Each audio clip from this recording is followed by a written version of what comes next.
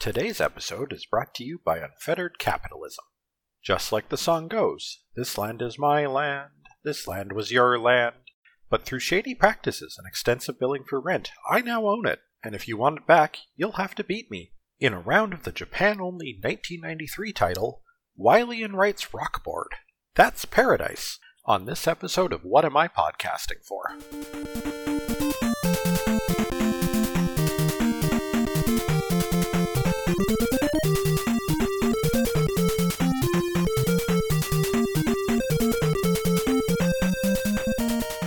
Hello again. Welcome to What Am I Podcasting For? My name's Carlisle, and this show is my attempt to play through the entire Mega Man series, from Mega Man 1 to Mega Man 11, and as many of the 100-plus games in between as I can. Today marks a bit of a special episode. This episode marks our first foray into games that were never released in the West, for good reason, as we'll get into as we discuss what this game actually is. And second off, this game isn't a platformer. Even when we traveled onto the Game Boy or into DOS, we remained true to the core Mega Man formula of jump and shoot man. For some reason, though, when 1993 rolled around, Capcom decided they wanted to make a Mega Man game that was a little bit different. In fact, it's as far away from an action-heavy platformer as you could get. Rockboard is a board game? Now, it is still an NES title. We're still playing a video game here, but it is a board game in video game form. I could almost just about sum up the game and walk away from it by saying that it is slightly more complex Monopoly. That isn't quite doing it justice. Neither is comparing it to Itadaki Street or Fortune Street, if you know that series, which began a couple years prior and was the same sort of idea of a finance-oriented board game. Listen, as far as decisions about what genre they could have taken Mega Man, deciding, hey, we're going to make a competitive finances board game. What? I want to be in the boardroom 28 years ago when this game got pitched. Because, what? As mentioned, this game did not actually leave Japan. I presume probably because it wasn't quite successful enough. In fact, it wasn't even successful enough to get its own port. There was a point in time at which there was going to be a Game Boy release of this game, which fascinatingly actually would have had battery-backed mid-game saving, which this NES version didn't, but I guess that makes sense. You don't want to get into like a 3-hour board game session only to have your Game Boy die on you. That would be crushing. But that port got cancelled, so I have to presume the original Rockboard release on NES just didn't do very well. Also, something of note is that at this time in gaming history, Nintendo of America, at least, had very, very draconian content restrictions and, oversight on games. We joke about it sometimes today about, companies censoring things, but you have to understand, there was strict limitations, and if you did not meet those limitations, your game cartridge did not get certified. It didn't get the tech to actually work in the NES. There are entire things you can look into about the history of this. You could not explicitly mention, God or other deities, or the devil for that matter. You couldn't use religious symbols similarly. This would all make it very difficult in about a year when Capcom would publish Breath of Fire 2 in North America, a game that is very opaquely about religious belief and spiritualism. But anyway, among other restrictions that were on play, gambling had to be very, very closely monitored and watched, and that probably also factored into them not wanting to bring it to the West. After all, we were still in an era where video games were for children. While you could, board game convert Monopoly or something over, and that would, people would understand that. This one has some segments of, pseudo betting on horse racing, met racing. We'll get there.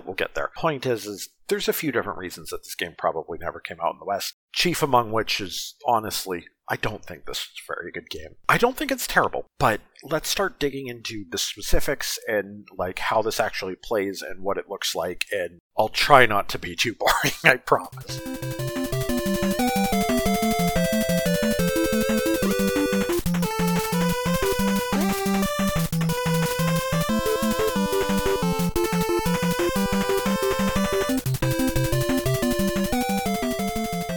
When you boot up the game, the first thing the game will ask you to do is pick the number of players. You have the choice to play with anywhere from 0 to 4 different human players using hot seat controls. And then, depending accordingly to that, anywhere from 0 to 4 different computer players. It is a 4-player game. You need at least 2 people. Each player will have the choice of one of 5 different characters to play as. You can play as Dr. Light, Dr. Wily, Roll, Dr. Light's assistant, which I almost want to say, unless I am forgetting off the top of my head her being in a cutscene somewhere, this might be the first time we've actually seen Roll in one of the video games, and especially her first playable opportunity. But also, filling out the roster, you have the opportunity to play as Dr. Cossack or his daughter Kalinka from Mega Man 4. Yeah, that's right, you don't play as Mega Man in this game. Each character, story-wise, insofar as there is a story, basically has a different purpose they want to achieve through growing their financial empire. Light wants to foster world peace, Wily's here for world conquest, surprise. Roll wants to build a whole bunch of hospitals and essentially spread healthcare to the masses. Kalinka just wants to build a whole bunch of castles and pretend she's a princess. Apparently a really sweet kid, not self-absorbed at all. And all Cossack cares about is getting a bunch of research laboratories out there so he can science as hard as he wants. Each character is actually a little bit different. We'll get into a mechanic about it later, but it's only a small occasional random difference. Afterwards, you'll choose the game style of competition that you want, which is either Bankrupt or Battle Royale rules. Bankrupt is closer to Monopoly. The game will continue until one of the players is literally out of funds and cannot sell anything to obtain those funds. Battle Royale rules, by comparison, actually set goals for the maps, that essentially players can be defeated before they are met, but more likely the game will actually run much shorter once somebody achieves a significant enough lead. The last major option that you are given is to pick from the 4 different boards. They are Green Continent, which is based on South America, Cold Island, which is based on Antarctica, the Continent of Sand, which is based on Africa, and Megalopolis, which is based on the US, because apparently that's an entire continent.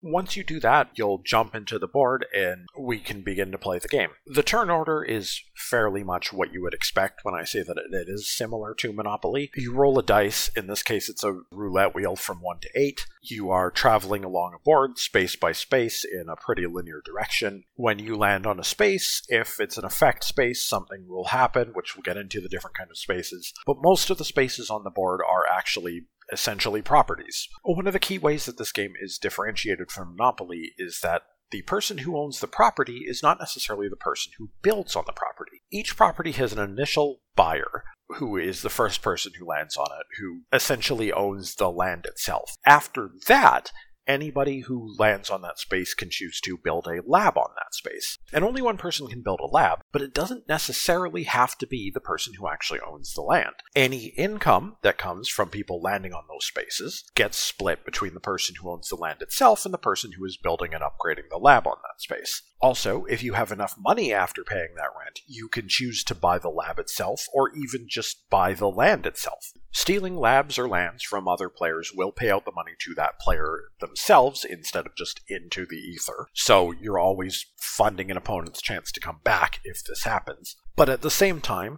going out of your way to steal labs and land from other players can be beneficial because you can increase the value of land by having multiple connected lots owned by the same person, or by having multiple connected labs owned by the same person. All these things act as multipliers that can take land from having a 60, 70 zenny rent cost to almost 4 to 5 grand. And I did say zenny. Interestingly, this is the game that pinned down the idea that the Mega Man universe currency is called zenny. It's just marked with a little Z. I feel like we're not going to see that brought up in a Mega Man game again for quite a while, but it's a consistent element of the games. Yeah, this game actually has impact on the universe's canon, so here we are. After you take your move, and the characters have reacted to it, you'll have characters cursing you out for stealing their land, or cheering when something good happens for them because you just landed and spent a ton of money to them, or whatever. Then it goes on to the next turn, and it's fairly typical of what you expect from a board game. It is a degree more complicated Monopoly. God, I've said Monopoly how many times already this episode? Dear Lord.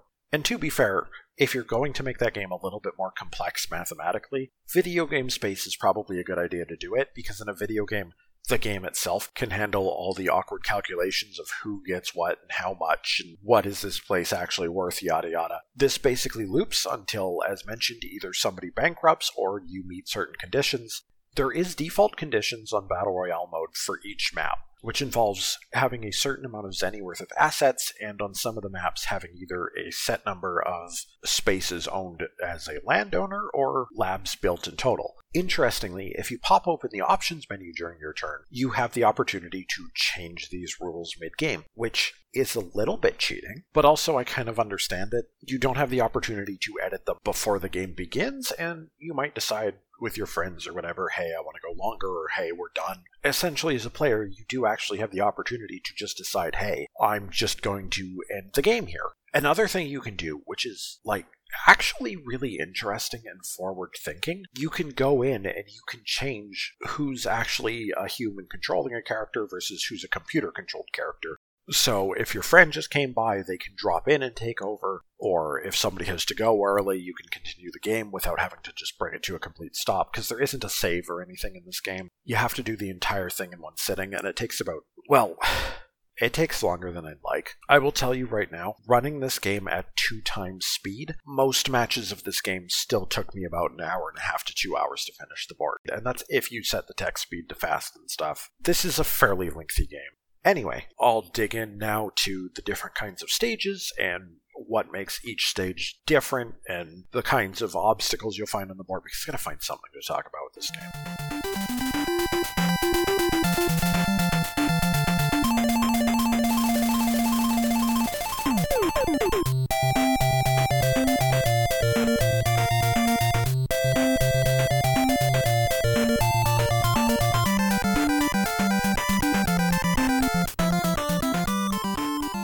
So each of the 4 stages in this game comes with a different board shape with different total sizes, different land values, but also a little bit of gameplay variation between them. The first one, Green Continent, is essentially the closest you get to just a standard Monopoly board. It is a long singular loop. There is no branch in the path, there's no nothing. It's just roll and advance that many spaces. But it does give us an opportunity to talk about some of the special spaces you can land on. The starting space on each board is an energy tank space, which is pass, go, collect 200 Zenny, or the amount of Zenny that you actually get scales every time you loop around the board, which is kind of nice. If you land on the space directly instead of passing by it, you get various random beneficial effects, like getting double the income, or getting to upgrade a lab in a location of your choice, or drawing a card. The cards also are a mechanic that shows up on various question mark spaces throughout the game. You essentially get to draw one random card, which is a character card for any of dozens of other Mega Man characters that we've seen today. You can get boss cards, for instance, that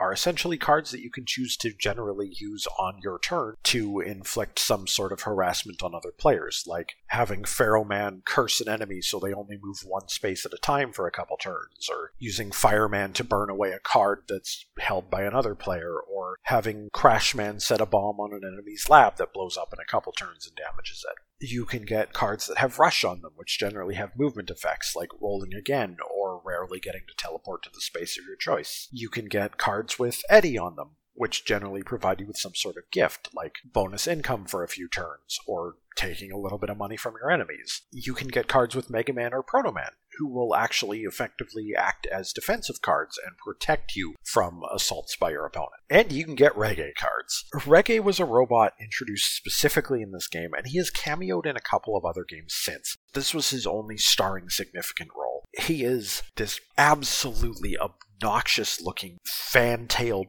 vulture bot. He is the actual worst. Whenever you draw his card, disaster is about to hit you. He can knock out all of your spare funds. He can just show up at one of your spaces and just destroy all of your ownership of it. Drawing a Reggae card is just, it is disastrous. It is nonsense. It is, why are they... This goddamn bird. Let me tell you, this is one of those games that is not afraid to just kind of stick up its middle fingers at you. Anyway, those are the different card mechanics. Also seen on this first board is the transform space, this is a weird mechanic in this game that I really do not like. If you land on the transform space and nobody else is currently transformed, you will turn into Shadow Man, Dust Man, or Guts Man. and you will be in that form until you loop through the entire board and return to that space. While you are transformed, you don't have to worry about ever paying rent, but you also can't interact with the board in basically any form. You don't even get like the bonus from passing the E-Tank space. What you do have a small advantage in is that if you happen to land on an opponent's lab, something bad will happen to that opponent. Shadowman steals cards from them, Dustman drains some money from them instead of having to pay rent, and Gutsman straight up damages enemy labs whenever he lands on them. Honestly, I hate this mechanic because unless you get Gutsman, the reality is its impact on the board and the game state is generally absolutely negligible, and you are just essentially taken out of the game for several turns. Even more if you happen to be rolling really poorly. It's rough. I don't like it as a mechanic. Also seen on this first board is the Tunnel Space, which is essentially a chance card. There's a decent probability on this first board that you find Rush and he just bounces you to a random space somewhere on the board, but also you can get in an accident, lose some Zenny, just whatever the game feels like having happened to you happens to you when you land on this space. Speaking of the game having whatever happened to you it feels like, I forgot to bring this up earlier. I did mention that there's a difference between the characters, and it's actually fairly simple. Whenever you land on somebody else's lab, in addition to having to potentially pay them, there is a chance that they will just decide to do something rude to you. Each of the characters has a different thing that they do. Some of them are a little bit friendlier than others. For instance, if you land on Dr. Cossack's lab, he may occasionally just give the player in question an extra turn, making them roll the roulette wheel again, which isn't really that bad of a thing, oh no. Or like Wily will occasionally just force you to pay up 300 Zenny, and it's small and negligible, especially with the frequency at which it happens. Roll, by comparison, is a little bit busted. If you land on one of Roll's labs, there's a chance she decides you just lose a turn. Basically, play as Roll is what I'm saying. That's how you win this game. Anyway, back to the stages. The second stage, Cold Island, is actually a little bit different and kind of neat. It's actually two loops, one large loop on the left and one small loop on the right. And in between them is the energy tank space. So while you can continue to just go in circles on one of the loops, in order to actually collect your income and keep going, you need to actually switch which of these two loops you're on. This is also made slightly more complicated and involved by the inclusion of the rush spaces on the board, which, if you land on any of them, will randomly bounce you to a different one. This is also the board that introduces the Metars at Work space, where if you land on it, you just lose a turn, because heck you. This is on all the remaining maps. There's one somewhere. I think this might actually have been my favorite map. I think just the shape and sort of freedom and decision making. There is not a whole lot of decision making in this game in terms of like actually controlling your movement, but at least having those branches and stuff to decide between was a little bit nice. The third stage, the Continent of Sand, tries to do something as well. There is a main smaller loop up at the top of the map, but as you're down going through the bottom section, you can choose to divert onto a longer loop instead that has some different spaces and some high value properties if you decide that you are fine taking a longer run and getting some opportunities and holdings that other players might not be going after. There were two features in this board that are worth noting. The first is the Metar space. Not the Metars at Work space, but just the Metar space. I mentioned that there's a gambling minigame in here, and it's actually kind of adorable. The idea is the players get called to bet on a Metar race, where you have 3 Metars racing across identical 2D little gauntlets. Each Metar is a different variant that we've seen throughout the games. Like, there's one that has a little snorkel and moves faster underwater. There's one that, like, gets up and starts spinning, and he's fast, but he might just decide to start spinning and that's it, he's out of the race. There's one that can potentially pick himself up and fly a distance, but he might crash when he tries to land. Ultimately, it's just really cute is what it is. It becomes a waste of time when the game starts going longer and the stakes are just not that great, but it's adorable. The other thing that is really nasty in the Continent of Sand, though, that drove me nuts is when you land on the E-Tank space on this map, there's a decent chance that it causes an earthquake. And an earthquake will damage a run of like 5 or 6 labs somewhere on that upper loop, the main loop. And it just happens, and it doesn't care who started it. It just keeps demolishing this land, and it wasn't a fun mechanic to just be suddenly set back by landing on a space that mostly was supposed to be advantageous to land on. Can't say I was a fan. The last area is Megalopolis, which is the US theme stage. It is a long loop around the outside, bigger than any of the others and also more expensive. The starting funds and income are increased to match, but this is the high stakes, high cost finisher board for the game. Partway through the track, there is a rush space, and if you land there or if you land on the tunnel space and it decides to bring rush out for it, it will launch you onto basically a shortcut path that cuts through the middle and has its own unique spaces. Not actually a particularly exciting board, and there isn't any features that we didn't see in the previous 3 stages, but this ended up being the board that I spent the most time on. And here's why. There's an ending to this game. Now, of course, when you complete a board, according to whatever rule set, there is a small ending that plays, and this always happens. The results screen is kind of fun in a very Mario Party feeling way, where it's showing like increasingly tall skyscrapers with each placement standing at their respective locations. And then it does kind of just a rude thing where it will scroll back down to the bottom corner to show a completely ruined skyscraper with the 4th place player sitting down there and be like, oh, well, too bad, try harder next time. And then Reggae, the goddamn bird, will show up, land next to them, and laugh at them. The winner will get a little cutscene afterwards of their character just kind of celebrating and talking about their goals, and then it'll be on to the next board. But there's an actual ending.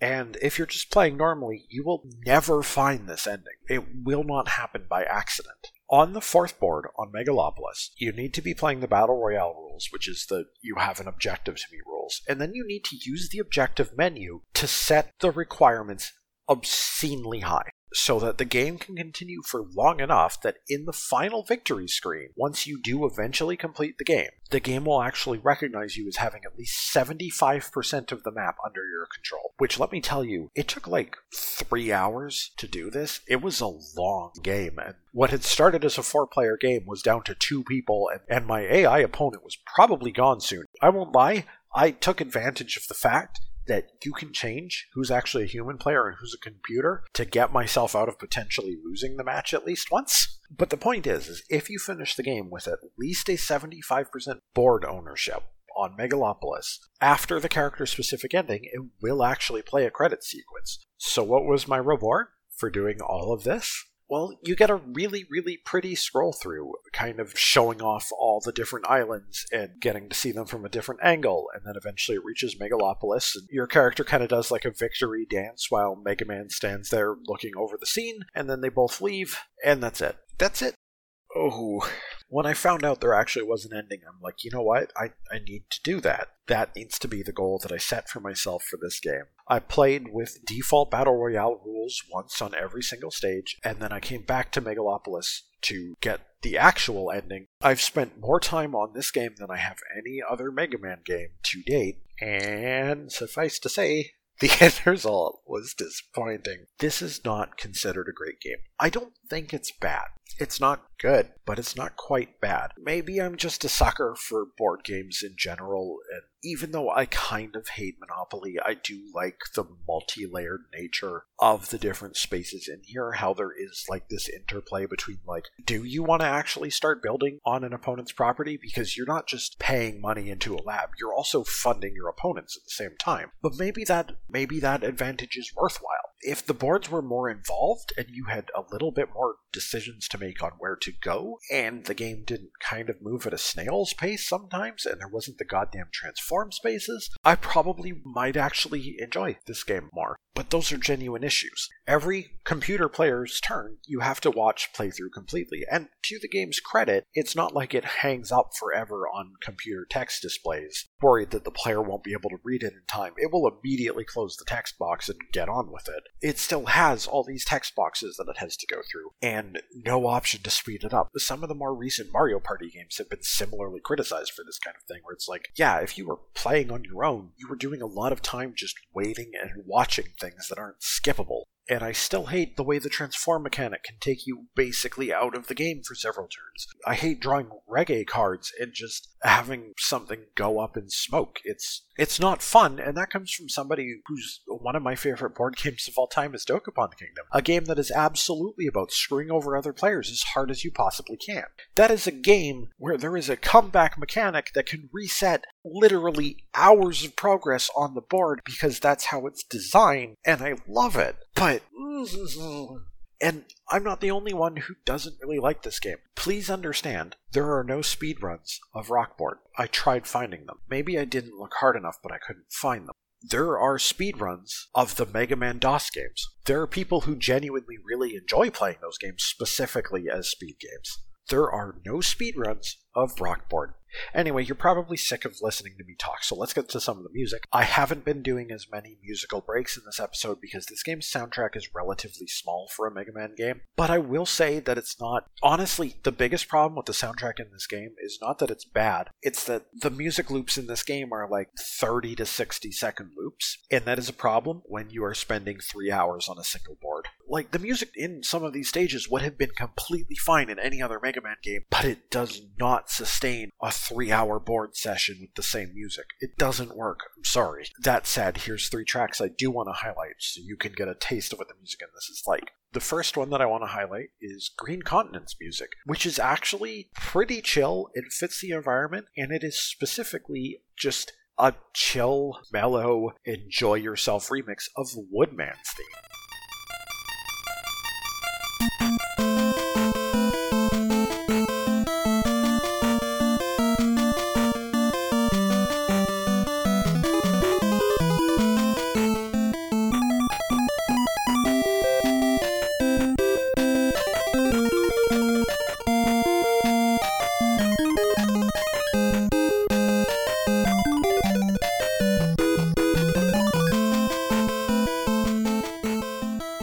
Second theme I want to highlight is maybe not anything super special, but it has something in its pacing and energy absolutely feels like it would be fitting and good as an actual Mega Man stage. Cold Island's theme.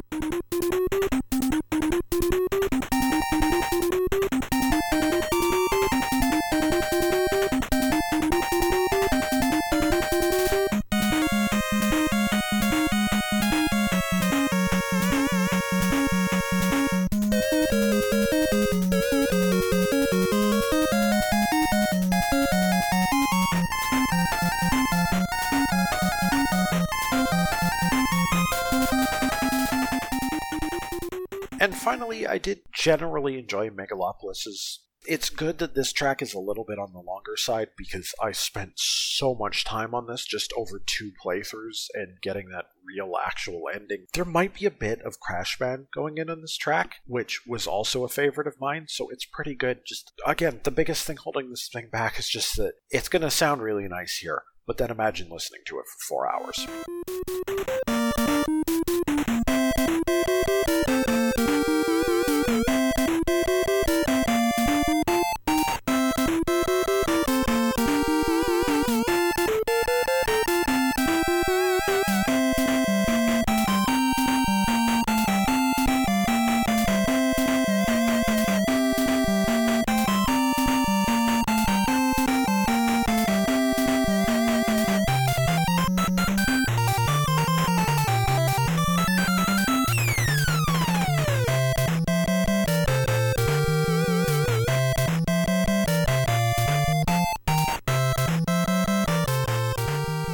With that, we are done with this game and we are free of it, and I can set it aside and honestly probably not come back to it. There's better board games I can play, and there's a heck of a lot more Mega Man games to play. For instance, next week we're going to be playing Mega Man 10 already.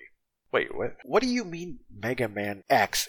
X is the Roman numeral for 10. It's clearly Mega Man 10, right? Yeah, anyway, next week is going to be the 10th episode, and it is time to I could use a really nice game after this, so we're just going to go play Mega Man 10 after this. Look forward to it. In the meantime, here's the usual spiel. If you want to get in touch about the show, I am available at whatamipodcastingfor@gmail.com. You can find me on Twitter under What Am I Podcast For, as in the number 4. The main distribution center for the podcast is waipf.podbean.com, but you can find us on your favorite podcast service, and that's probably how you found us to begin with. Next time, we'll be doing a better game. Until then, this has been What Am I Podcasting For, and just remember, Mario Party could have been a financial management game like this, but it wasn't, and that's why Mario Party was a big success. That and hand blisters.